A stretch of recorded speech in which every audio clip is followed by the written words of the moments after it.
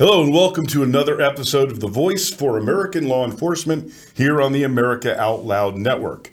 Welcome, I'm Randy Sutton, retired police lieutenant and the founder of the Wounded Blue, the National Assistance and Support Organization for Injured and Disabled Law Enforcement Officers. I'm also the author of A Cop's Life and the soon-to-be released Rescuing 911, the Fight for America's Safety. On this show, we talk about all things law enforcement, and there's never a dearth of things to talk about. And of course, I also love to bring a fantastic guest in, which I'm going to do shortly. But before we even get started, I want to read to you an op-ed that I wrote that is as timely now as it was when I wrote it just about a year ago. It's called Bring Back the Fear. That's a title that's going to send shivers down the spines of certain police leaders. But here it is. When did the police become America's punching bags? I mean that literally as well as figuratively. Was there a defining moment, or did our country gradually morph into a society where the authority of law enforcement officers has eroded to the point where even grade school children no longer fear consequences from confrontations with the police? Now, I know that simply using the word fear in a conversation about law enforcement is in and of itself politically incorrect.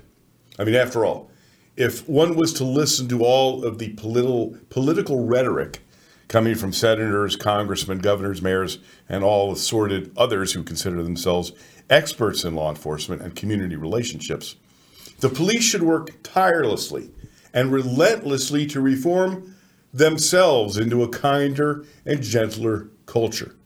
Every discussion concerning violence in law enforcement always and inevitably will center around fault. Whose fault? Well, I'll give you just one guess. Of course, it's the fault of the police. So let's take a short walk down memory lane.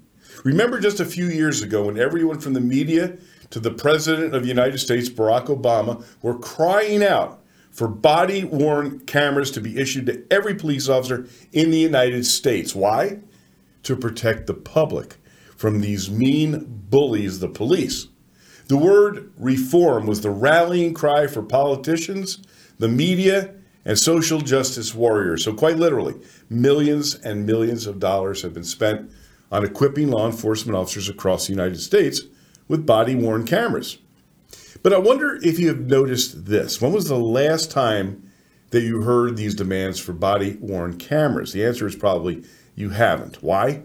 Because the answer is also simple. The reality is that the use of body-worn cameras has revealed that law enforcement officers are acting appropriately, not using force unnecessarily, and have shown that it is actually the police who need to be protected from the public. And once again, I mean this both physically in terms of assaults against them and in the thousands of frivolous and concocted complaints filed against them for everything from excessive force to sexual assault. Yeah, the evidence is quite clear. The vast majority of law enforcement officers in this country do their jobs as they are expected to do. Yet the war against cops continues, not only unabated, but is accelerating. Every single day a law enforcement officer puts on his uniform, goes out on patrol, they are quite literally putting their lives on the line. The murder rate against officers continues. Shootings of officers takes place almost daily in this country. And physical assaults have become commonplace. Now, the important question here is why?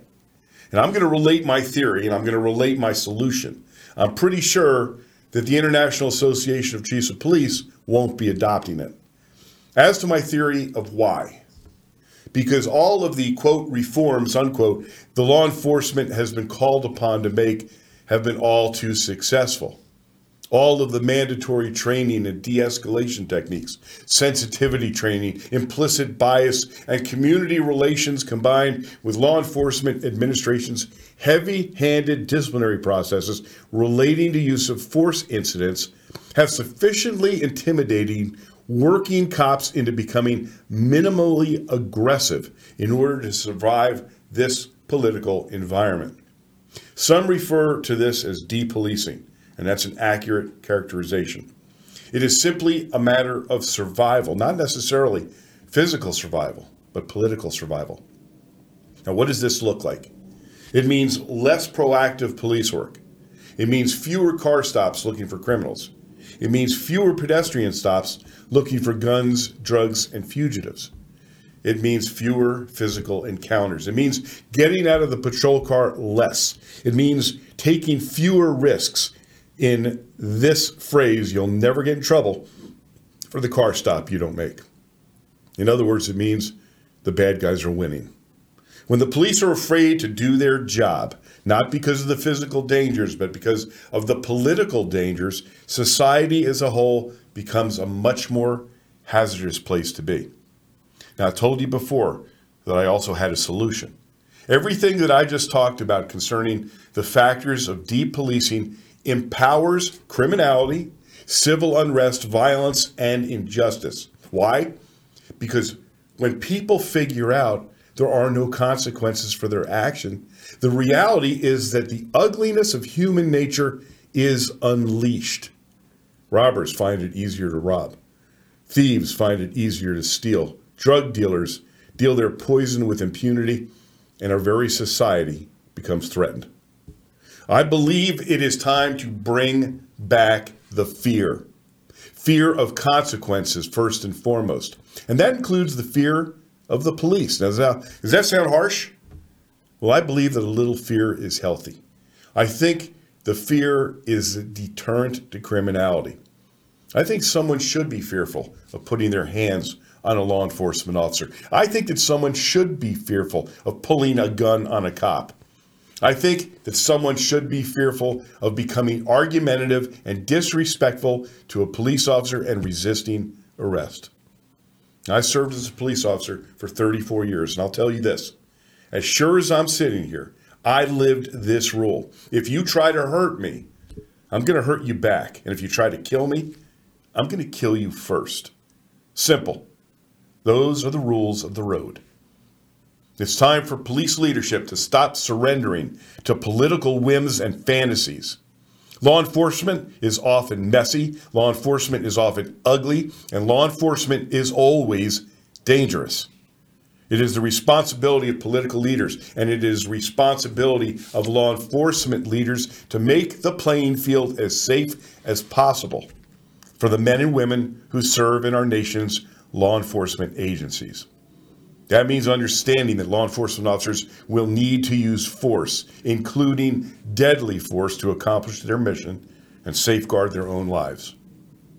And no amount of political correctness should stand in the way of allowing our country's cops to do what they are paid for, serve and protect. And that includes protecting themselves. So, that's my point that I wanted to make to you and to this nation. Now, I'm going to bring in my guest for today. He's going to co-host the show with me. Really interesting guy. He is a retired detective from Pinal County, Arizona. He had an amazing career, 21 years on the job as a deputy, and he had one of the toughest jobs I think any cop can imagine, and that is investigating internet crimes against children. And I mean, this is a dirty, ugly business.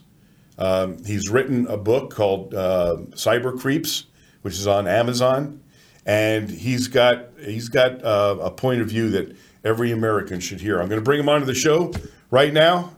And he's with me here, Deputy Sheriff Detective Snyder. Welcome to the show. Thank you, Randy. I appreciate you having me on.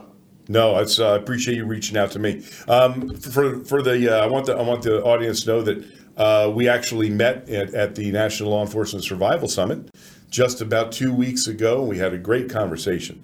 So let's talk about a little bit of your background so the audience can get to know you a little bit, and then we're going to talk about what you did for the majority of your career. Absolutely. So I was with the Pinal County Sheriff's Office for 21 years at the first part of my career. Started out kind of like every cop. I did patrol work, working throughout the county. For those who aren't familiar with Pinal County, it's about the size of Connecticut. So our beats are sometimes 700, 800 square miles, and our backup is sometimes 45 minutes out. I went I promoted to patrol corporal for 5 years and trained at the academy, and then went into investigations, and that's kind of what led me down the path of working child crimes and internet crimes against children. All right, so let's define what that is, because I think a lot of folks, this is a topic that most people are probably unaware of. What are internet crimes against children? What constitutes that? Internet crimes against children covers a couple of different facets. One of them is the dissemination of child exploitive materials. So in the common vernacular, it would be child pornography, but we've tried to move away from that kind of terminology because it is dismissive of what it really is. Pornography is a concept that people think about Playboy or something like that. These are not images of that. This is not voluntary images. This is not consensual acts. These are crime scene photos of children being sexually abused and exploited. And so we're trying to change the terminology so that it adequately reflects what this is. These are images and videos of children being sexually abused and sexually exploited. And so we go after those individuals who are creating this material, who are sending this material out on the internet, and for those individuals who are collecting it for their own personal gratification.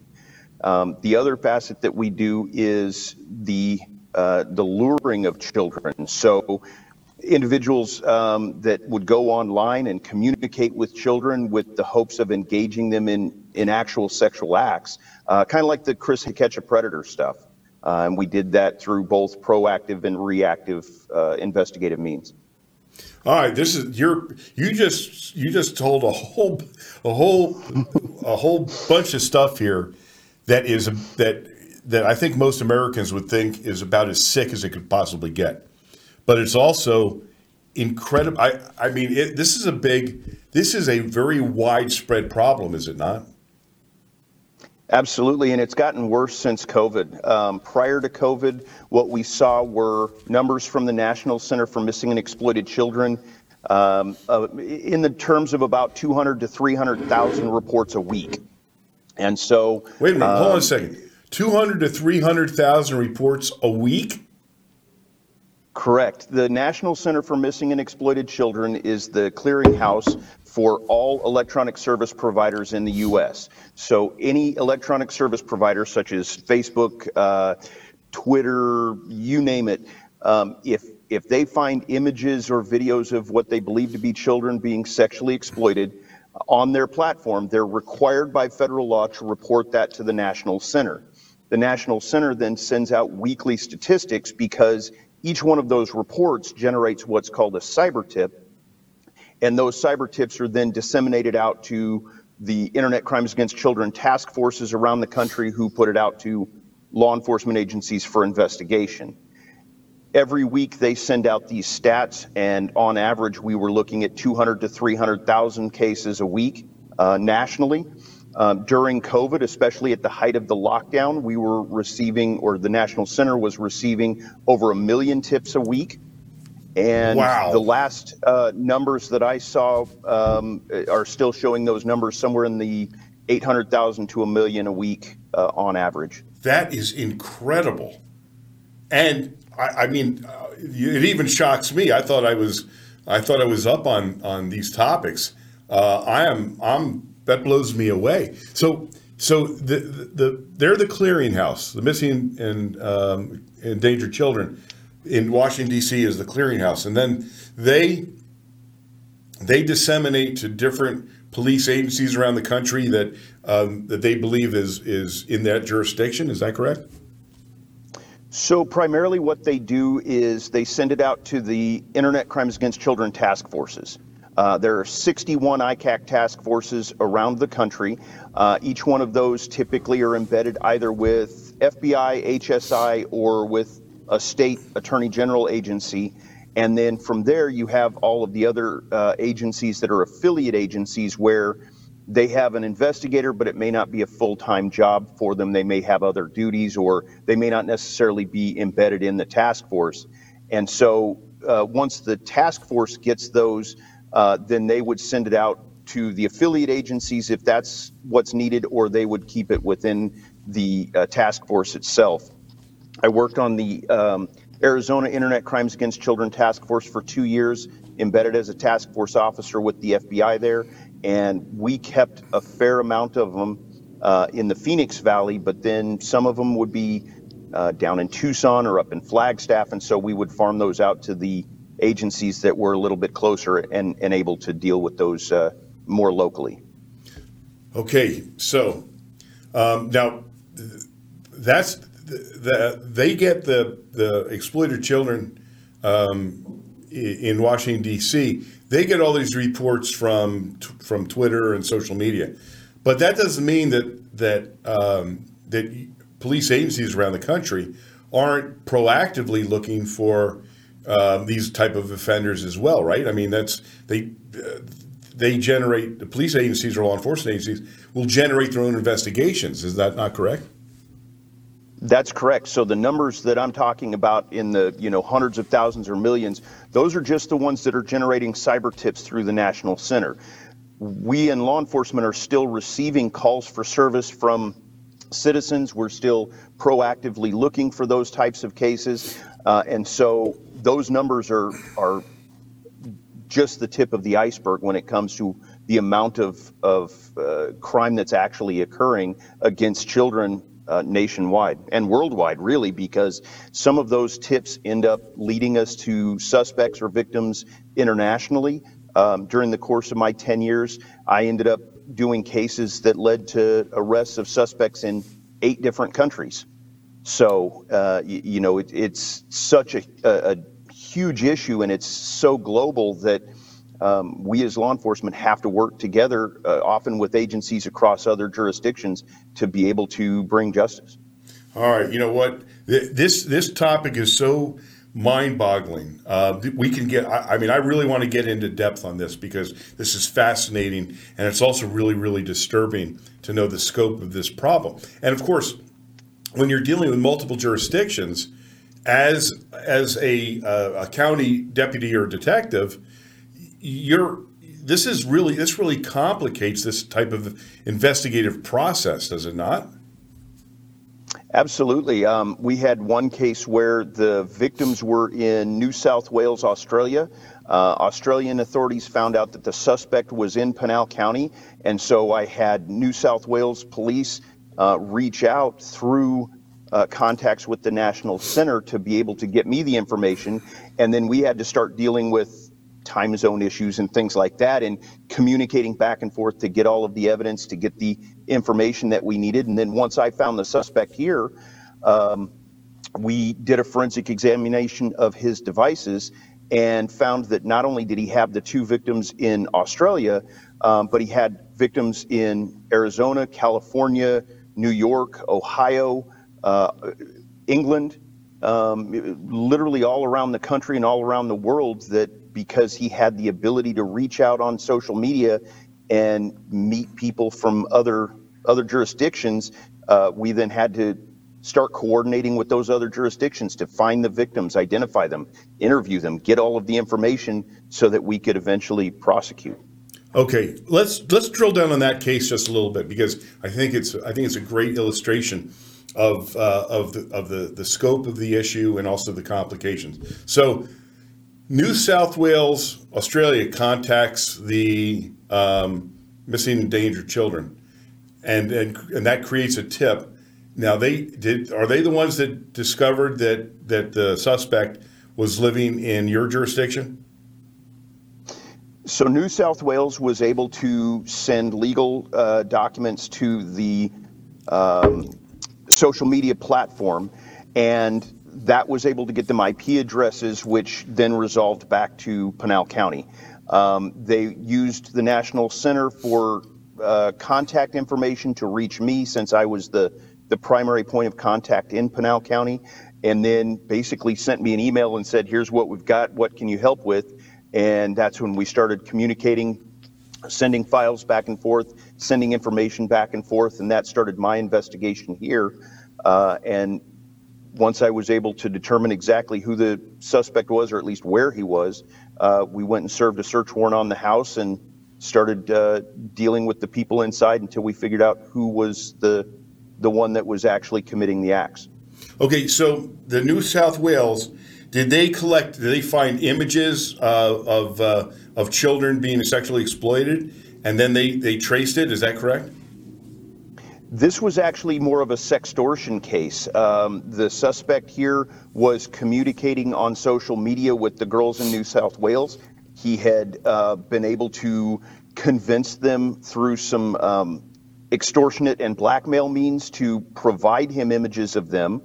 They were both 14, 15 years old. And once he had those pictures, he attempted to extort additional images from them.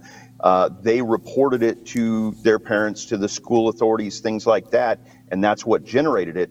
Once we found him, we found out that he had not only extorted images from children as young as 9, but also was collecting those images and other images he was finding online to build up his collection of child exploitive materials. Wow, this is as insidious as it could possibly get. Now, there's a lot of lessons here, if I'm understanding this correctly, that these young girls, 14 and 15, somehow utilize social media to put themselves into a compromised situation. Is that correct? That's correct, and I wouldn't want to say that it was their fault. I would never blame a victim, but unfortunately the behaviors that a lot of teens are engaging in put them at risk. And while they may not necessarily do it with the knowledge that it's putting them at that risk, it certainly does. I saw a statistic earlier this morning that 1 in 5 teenagers has distributed sexual images of themselves to somebody, and 1 in 3 have received sexual images from somebody. And the problem is they just never know who that's going to go to. They don't always know who's on the other end of that line. And even if they know who that person is on the other end, they can't control what happens to it. So they may send that picture to what they believe to be their boyfriend or girlfriend, something like that. And then the next thing you know, that person has disseminated it out to 2, 3, a dozen, 100 people, or they've posted it online. And at that point, you can't ever get it back. It's the damage is done. So when, in this particular case, you did a search warrant, you got all his devices, and was it all, were the charges all possession and distribution of child pornography? Is that what the basic crux was? We actually have a sextortion law here in Arizona. It's fairly new, but we were able to utilize that along with the possession of the child exploitive images to enhance some of the sentencing on it so that we could hold him accountable for the fact that he had blackmailed these girls to get those images. Wow. That they weren't shared freely. And what kind of sentence did he receive? Because he was fairly young himself, some of the incidents took place before his 18th birthday. Some of them took place after. He ended up with a fairly light sentence. He got, I believe it was 7 years in the Department of Corrections, and then he's on lifetime probation and lifetime sex offender registration. So wow, so he was young. He had developed this horrendous criminal activity even when he was young himself. That's correct, and that's what we're seeing is that it spans all ages. We've had suspects that were in their 30s and 40s. We've had suspects as young as 15 doing these kinds of things and extorting these images from kids. The one, I guess, positive, if you can pull one from this particular case, was some of what he had collected helped us locate and identify an additional offender down in Mexico who was even more prolific. He had over 100 victims. I believe about 80 of them have been identified to date, and they're from around the world. And because he had some of those files in his devices, we were able to use that information to help a larger Homeland Security investigation that was able to help those victims and catch that offender as well. When you're involved in an investigation like this, it comes from different, sometimes I think you probably get a tip from a citizen that says, hey, I suspect this. How do you investigate an individual who is basically sitting in their own home, utilizing their devices, and then, are they disseminating this, or selling it, or are they trading it? How does that work? For the most part, they're trading it. There is some sale of some of this stuff that occurs on primarily the dark web, but there's so much of it available for free that the individual market for it is a little bit more specific in what people are paying for. But essentially what you have are these individuals who go online, find like-minded individuals, and then start trading it. At one point, there was one social media platform that I became familiar with, and there were whole chat rooms of 50 people or more, and all they did was sit in there and trade images back and forth.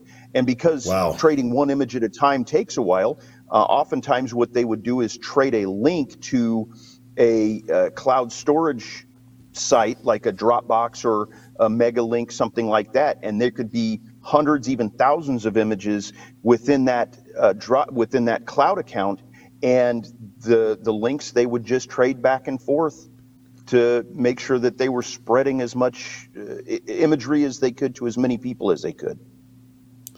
All right, let's go away from the pornographic side of this. Let's go to the other side, where I think it's even more insidious, and that is trying to lure minors into sex acts.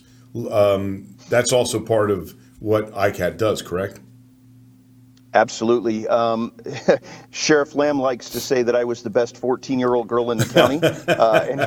And he unfortunately doesn't add a lot of context to that, so I have to preface it with I worked undercover online in a couple of different roles. Sometimes I would be a kid putting myself out there to the creeps that were out there and trying to let them exploit me before they found a real kid. That way we could, kind of act as a buffer. Other times I would act as one of the creeps and, discuss with the other bad guys what they were doing, how they were doing it, let them make admissions, let them send me some images. That way we could take them off as well. But a lot of it is going online and seeing where the kids are at, seeing where the creeps are trying to find them, and then finding a way to capture them to be able to get their information. Well, it described to me a case that, so somehow you get connected with a cyber creep, someone who is trying to entice what they think is a 14-year-old girl into a sexual experience. How does that investigation take place, and how do you eventually culminate that investigation? So some of them actually are disturbingly fast. I had one guy that I put a post on a social media site that just said that I was bored. It was as simple as that. I just said, so bored. This guy responded back and indicated that he had some ideas for what could cure my boredom. And within about an hour, he had decided that he wanted to drive from a neighboring city over to the city that I said I was in, with the promises of showing up to engage in sexual acts with what he thought was a 14-year-old girl. He sent nude images of himself to try and entice the situation. He tried to stop and get me bought me a soda and stuff like that to sweeten the deal, so to speak. and then showed up. And when he showed up at the agreed upon meet point, we had a team waiting for him and arrested him. Once we went through the rest of his devices, we found that he had actually engaged in similar behavior with 2 live victims and had a cache of child exploited materials on his devices as well. So he had actually met with 2 young girls and committed the sexual acts. Is that correct? He had attempted to. In one of the cases, the girl got cold feet. They had traded images back and forth. They had discussed it, but they didn't actually get an opportunity to meet. The other girl would not provide any specific information as to whether they met or not. It's suspected based upon the chats that we have, but she was not willing to provide any additional evidence to support it. Okay, I want you to illustrate this with a story. Tell me about one of the cases that really had a lasting effect on you. One of those that you always take with you when you're thinking about this type of horrendous criminal activity. Give me that story. Probably one that really sticks in my mind the most. I was in a chat room, and basically all it was a bunch of guys trading images back and forth, and sending their links and things like that. And in that particular room, I was pretending to be an adult. I was pretending to be one of the bad guys and just kind of lurking to see who was trading what. A user came into the room, and he sent a particular video that the only thing I can say is it gave me nightmares. Wow. It was the most horrific example of BDSM child exploitation I had ever seen. It was actually created by a guy named Peter Scully, who was caught in the Philippines doing essentially child snuff films. One of his victims they found buried under the foundation of the house. Several others had to be medically treated for the severity of their injuries. But this guy traded one of those videos, and it was so horrific. The other perverts in the room were like, "Whoa, dude, that's too much," and they made him stop. Wow. That put a pretty big red flag for me that this was the next target and needed to be taken down as quickly as possible.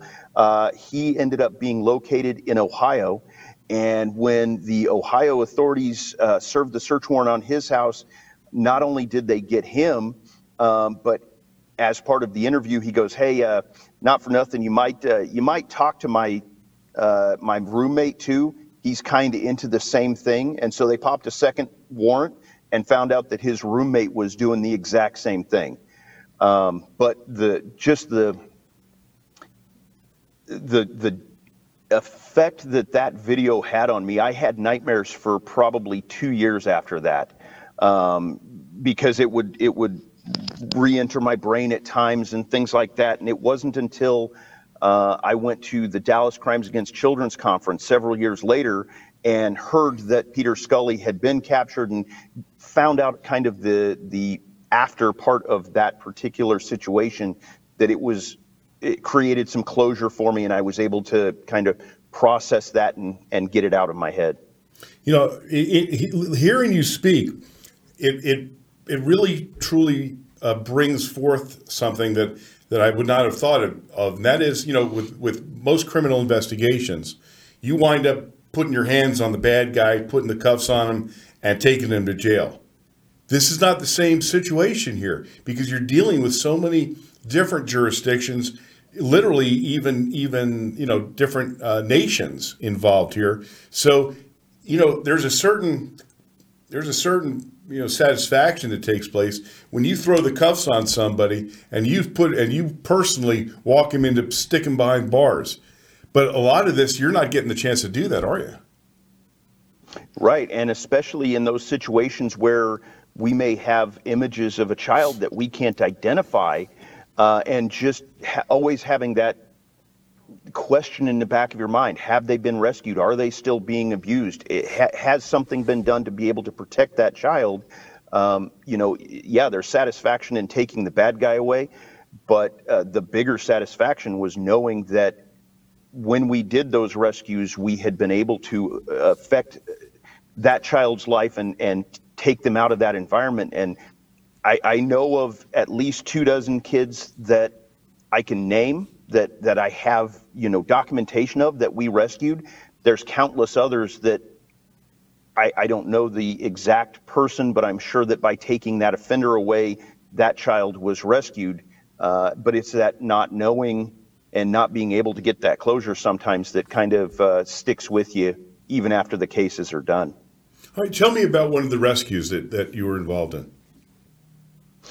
We got a cyber tip of a individual that was the images that were being traded demonstrated that a young child, she was approximately 3 years old, was being sexually abused, and the images of that abuse were being traded with a guy in Australia. The information from the National Center indicated that suspect was in my area, and so we started working it up as a priority one call, basically, we need to be out there right now. When we got to the residence, let me back up. In images that are taken with digital devices, whether it's a cell phone or a digital camera or whatever, there's something called metadata. And that's all of the background information that's collected by the device when the photo's taken. So shutter speed, things like that. But a lot of them now, especially on cell phones, collect the latitude and longitude of where that image was taken as well. Oh, really? So in this case, it was very helpful because the bad guy was taking the pictures at his house and it was dropping a pin on a Google map for us to be able to go straight to his house. The downside of that is all of these kids who are taking pictures of themselves in their bathroom, in their bedroom, wherever, and sending them out online, some of that same information is available to the bad guys to lead them straight to that kid's door. Oh, yeah, sure. So in this case, it worked to our advantage that it put a pin on the suspect's house, and so we were able to go out to that house. We executed a search warrant. This guy was a scumbag of the first order. Not only was he sexually abusing the 3-year-old, but he had also been abusing the 11-year-old for a period of about 3 years, and plying her with drugs and things like that to keep her docile. And the mother that lived in the house was aware and complicit in some of the sexual abuse. Oh, my God. This guy tried to blame his 16-year-old son for the sexual abuse of the younger child. And when we found the information that the mom was complicit, we arrested her also. Needless to say, we arrested him that night. We had all of the images. We had the information from his devices that corroborated it. We had the emails that he was sending to Australia in an attempt to trade the images he was producing for additional images from other people around the world. And that information was sent to Australia. They were able to locate and identify that guy and take down the ring that he was involved in.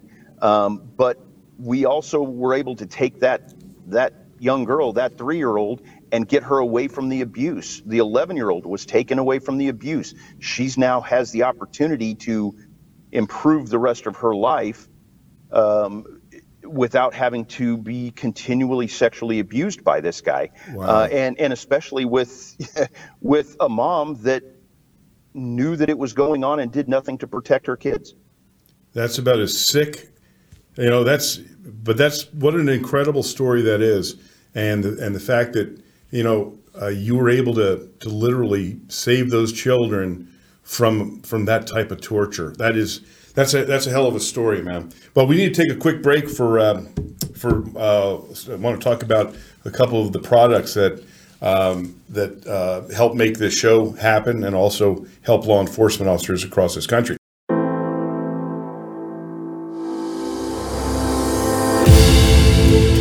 America Out Loud beats to the pulse of our nation.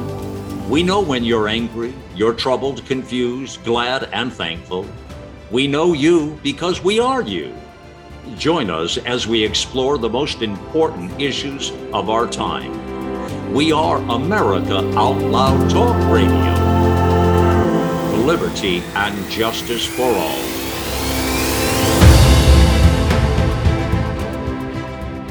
Cold and flu season is here. Wouldn't it be great if you had a way to minimize airborne viral threats?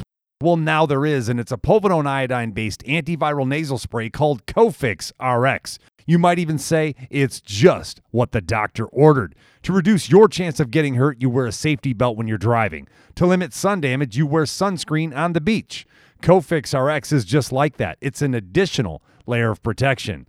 It's sold by thousands of pharmacists and medical doctors nationwide. It's made right here in the USA. Again, it's a povidone iodine-based antiviral nasal spray. You've heard them talk about it here on the Out Loud Network over and over again. Check out CofixRx.com. That's COFIXRX.com for a retailer near you, or use coupon code OUTLOUD for 20% off at CofixRx.com.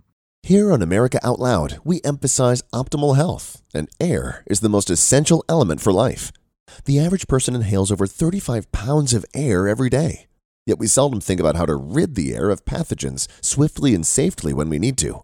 The Genesis Fogger Plus HOCl is the only way to quickly and naturally restore air to its optimal condition.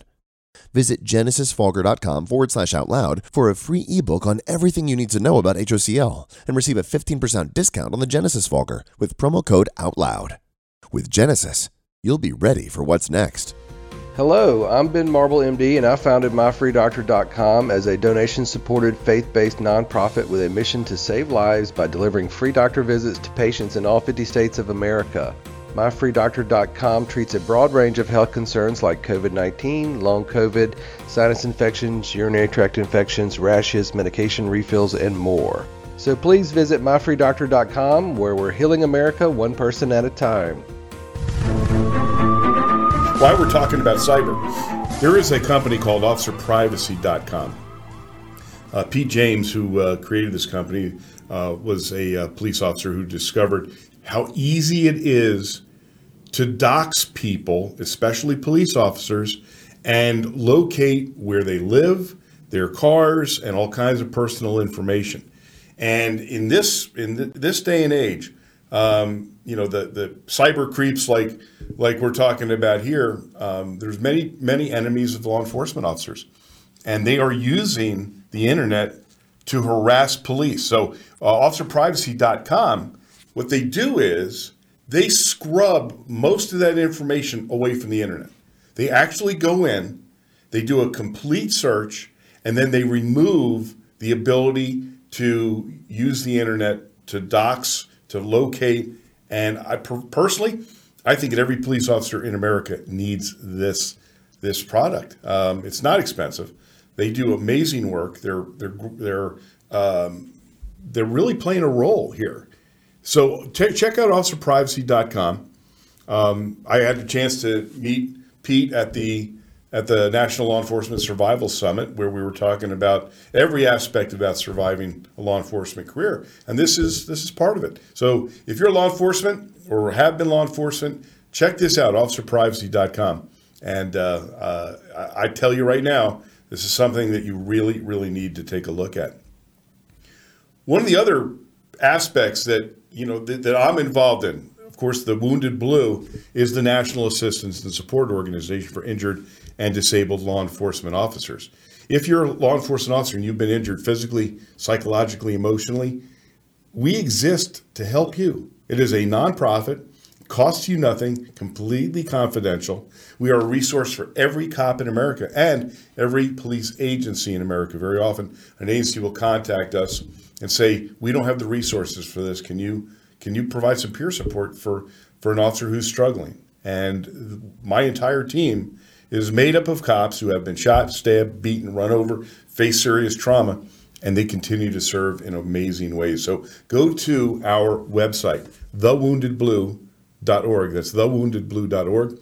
If you can support this organization, I would truly appreciate it. If you can even do $10 a month, just go onto the donate button and follow the prompts. Do $10 a month. We really need the support. It's an unfortunate reality that trying to raise money for a law enforcement charity, even one as important as this, is a struggle. So please Now, in addition, there is a product out there that I want to tell you about, and it is all about, like I said, we're all about survival of a career.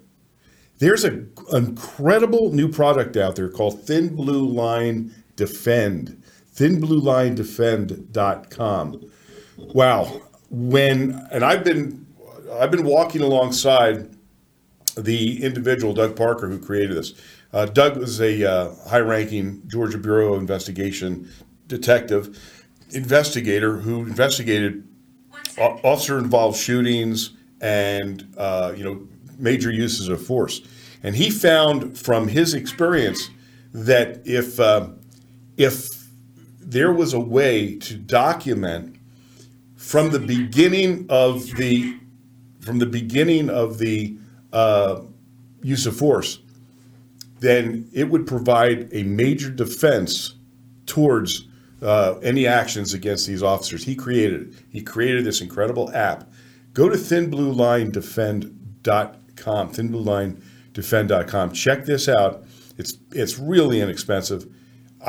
Once again, when I look at the products, I personally vet them, and the people who created these products are all former law enforcement officers who know the issues and want to do something about them.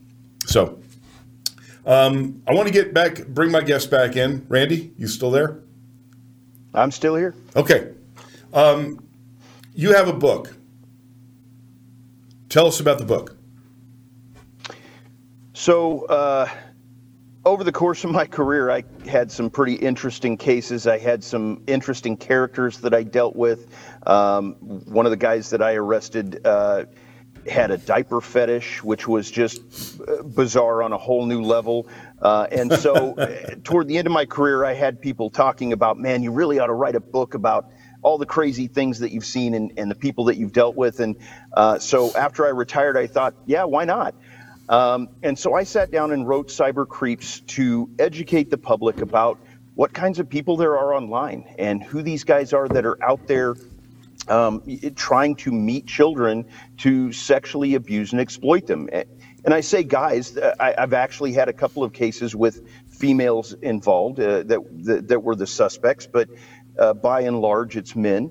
And just how prevalent this is so that parents can take an active role in protecting their children, monitoring their social media use, watching their devices, seeing who their friends are, having those tough conversations.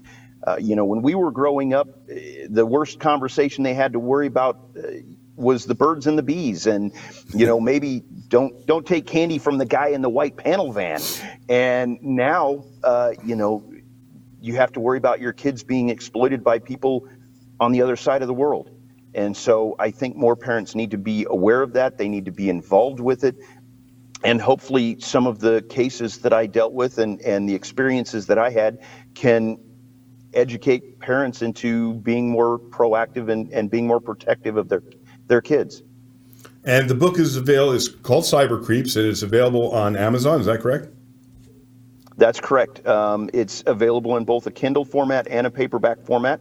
And so I would urge anybody that has kids, grandkids, it knows kids that are online, things like that, to go out and read it and look at what's out there, because some of the suspects that I talk about were elementary school principals and school bus drivers and, individuals that have direct access to our kids that are also online going out trying to abuse them and exploit them. And so we really need to raise the level of awareness in parents instead of just having them hand an electronic device off to their kids and letting the iPad be the babysitter.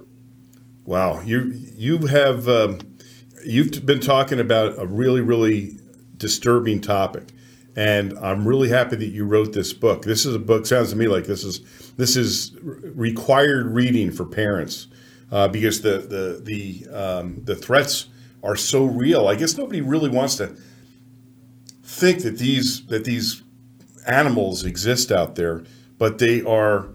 The scope of the problem is so immense that it's really, really frightening. And I guess this is a very harsh reality that the parents have to face. Absolutely. And, having those conversations with kids about making sure that they're being safe online is mandatory. I mean, if you're going to let your child go out and play at the park, you're going to tell them to be aware of strangers. If you're going to let them go to the mall or the movies, you're going to teach them how to be safe around other people. Why are we not doing the same thing when you're giving them a tool that can access anonymous people from all around the world? And there's just so much of it that people don't understand. I think we need to get the word out there. One of the things that I recommend is that parents go onto the National Center for Missing and Exploited Children's website, where there are resources for how to talk to kids about internet safety. There are resources about sextortion and how prevalent it is and what you can do to try and prevent your kid from ending up in those situations. There's even video games on there for kids to play that are age appropriate so that kids can learn this stuff without it seeming like a lecture from mom and dad. It's something fun that they can do that also teaches them how to be safe, because we're all, global neighbors at this point, and you got to be as aware of who's in your global neighborhood as you are in your physical neighborhood. Really well said. Really well said.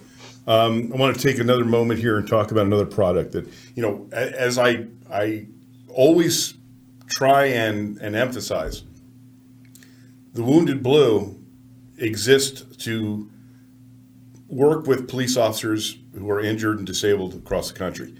But if we can stop them from getting injured or disabled, we want to play a role in that as well. That's why we had the National Law Enforcement Survival Summit, which was incredibly.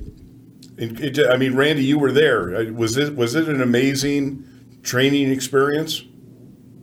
Oh, it was eye-opening in so many ways. It helped me reflect on some of the issues that I've had from being exposed to all of this.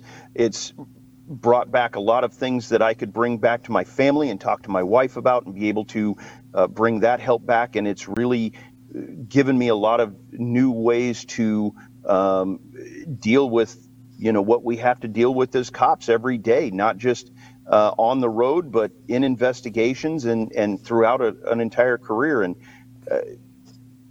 I wish every officer could go to something like that or to your seminar or your summit to be able to better protect themselves and make it through their careers. And for every officer who's listening to this, or if you know an officer, love an officer, direct them to thewoundedblue.org, because we are already in planning for the 3rd annual National Law Enforcement Survival Summit, which will be held in Las Vegas next October. Once again, the most incredible speakers and presenters in the country, every aspect about surviving a law enforcement career. I want to talk about a product that I am just amazed by, and we showed it at the National Law Enforcement Survival Summit. The inventor of this product was there. It's a company called Armor Research Company. Ken Hall is the principal of this. He and I have become very good friends because I know that he is so involved in wanting to protect law enforcement. And he has created something that should be in every police car in America. I'm going to show it to you in a minute. But just to set the stage, use of shields, ballistic shields, has been in effect for many years. The problem with them is they're generally speaking only in tactical units or in supervisors' cars. So if a cop needs it, they got to call a supervisor, and it kind of defeats the purpose. Well, now there's been a personal shield invented that can take a rifle round. And one of the problems with the products that are out there is they're so heavy. They're sometimes 25, 30 pounds. Well, Ken Hall and Armor Research Company has developed, I'm going to show it to you. It's unbelievable. I'm holding it up with 2 fingers. This shield can take a AK-47 round and save that officer's life. This is This should be in every police car in America. It's 7.5 pounds. And you see the size of it. They make a larger one that's 10 pounds. And it literally is a life-saving tool. And the Armor Research people are so committed to helping law enforcement that not only are this just came out on the market. Ken Hall has this patented material that he created that will take those rounds and absorb them so that it saves lives, saves police lives. But he also loves the Wounded Blue and what we stand for. And so he's giving 10% of all sales to the Wounded Blue. So if you're a law enforcement officer, contact me personally, randy@thewoundedblue.org. It's randy@thewoundedblue.org. I will introduce you to Armor Research Company.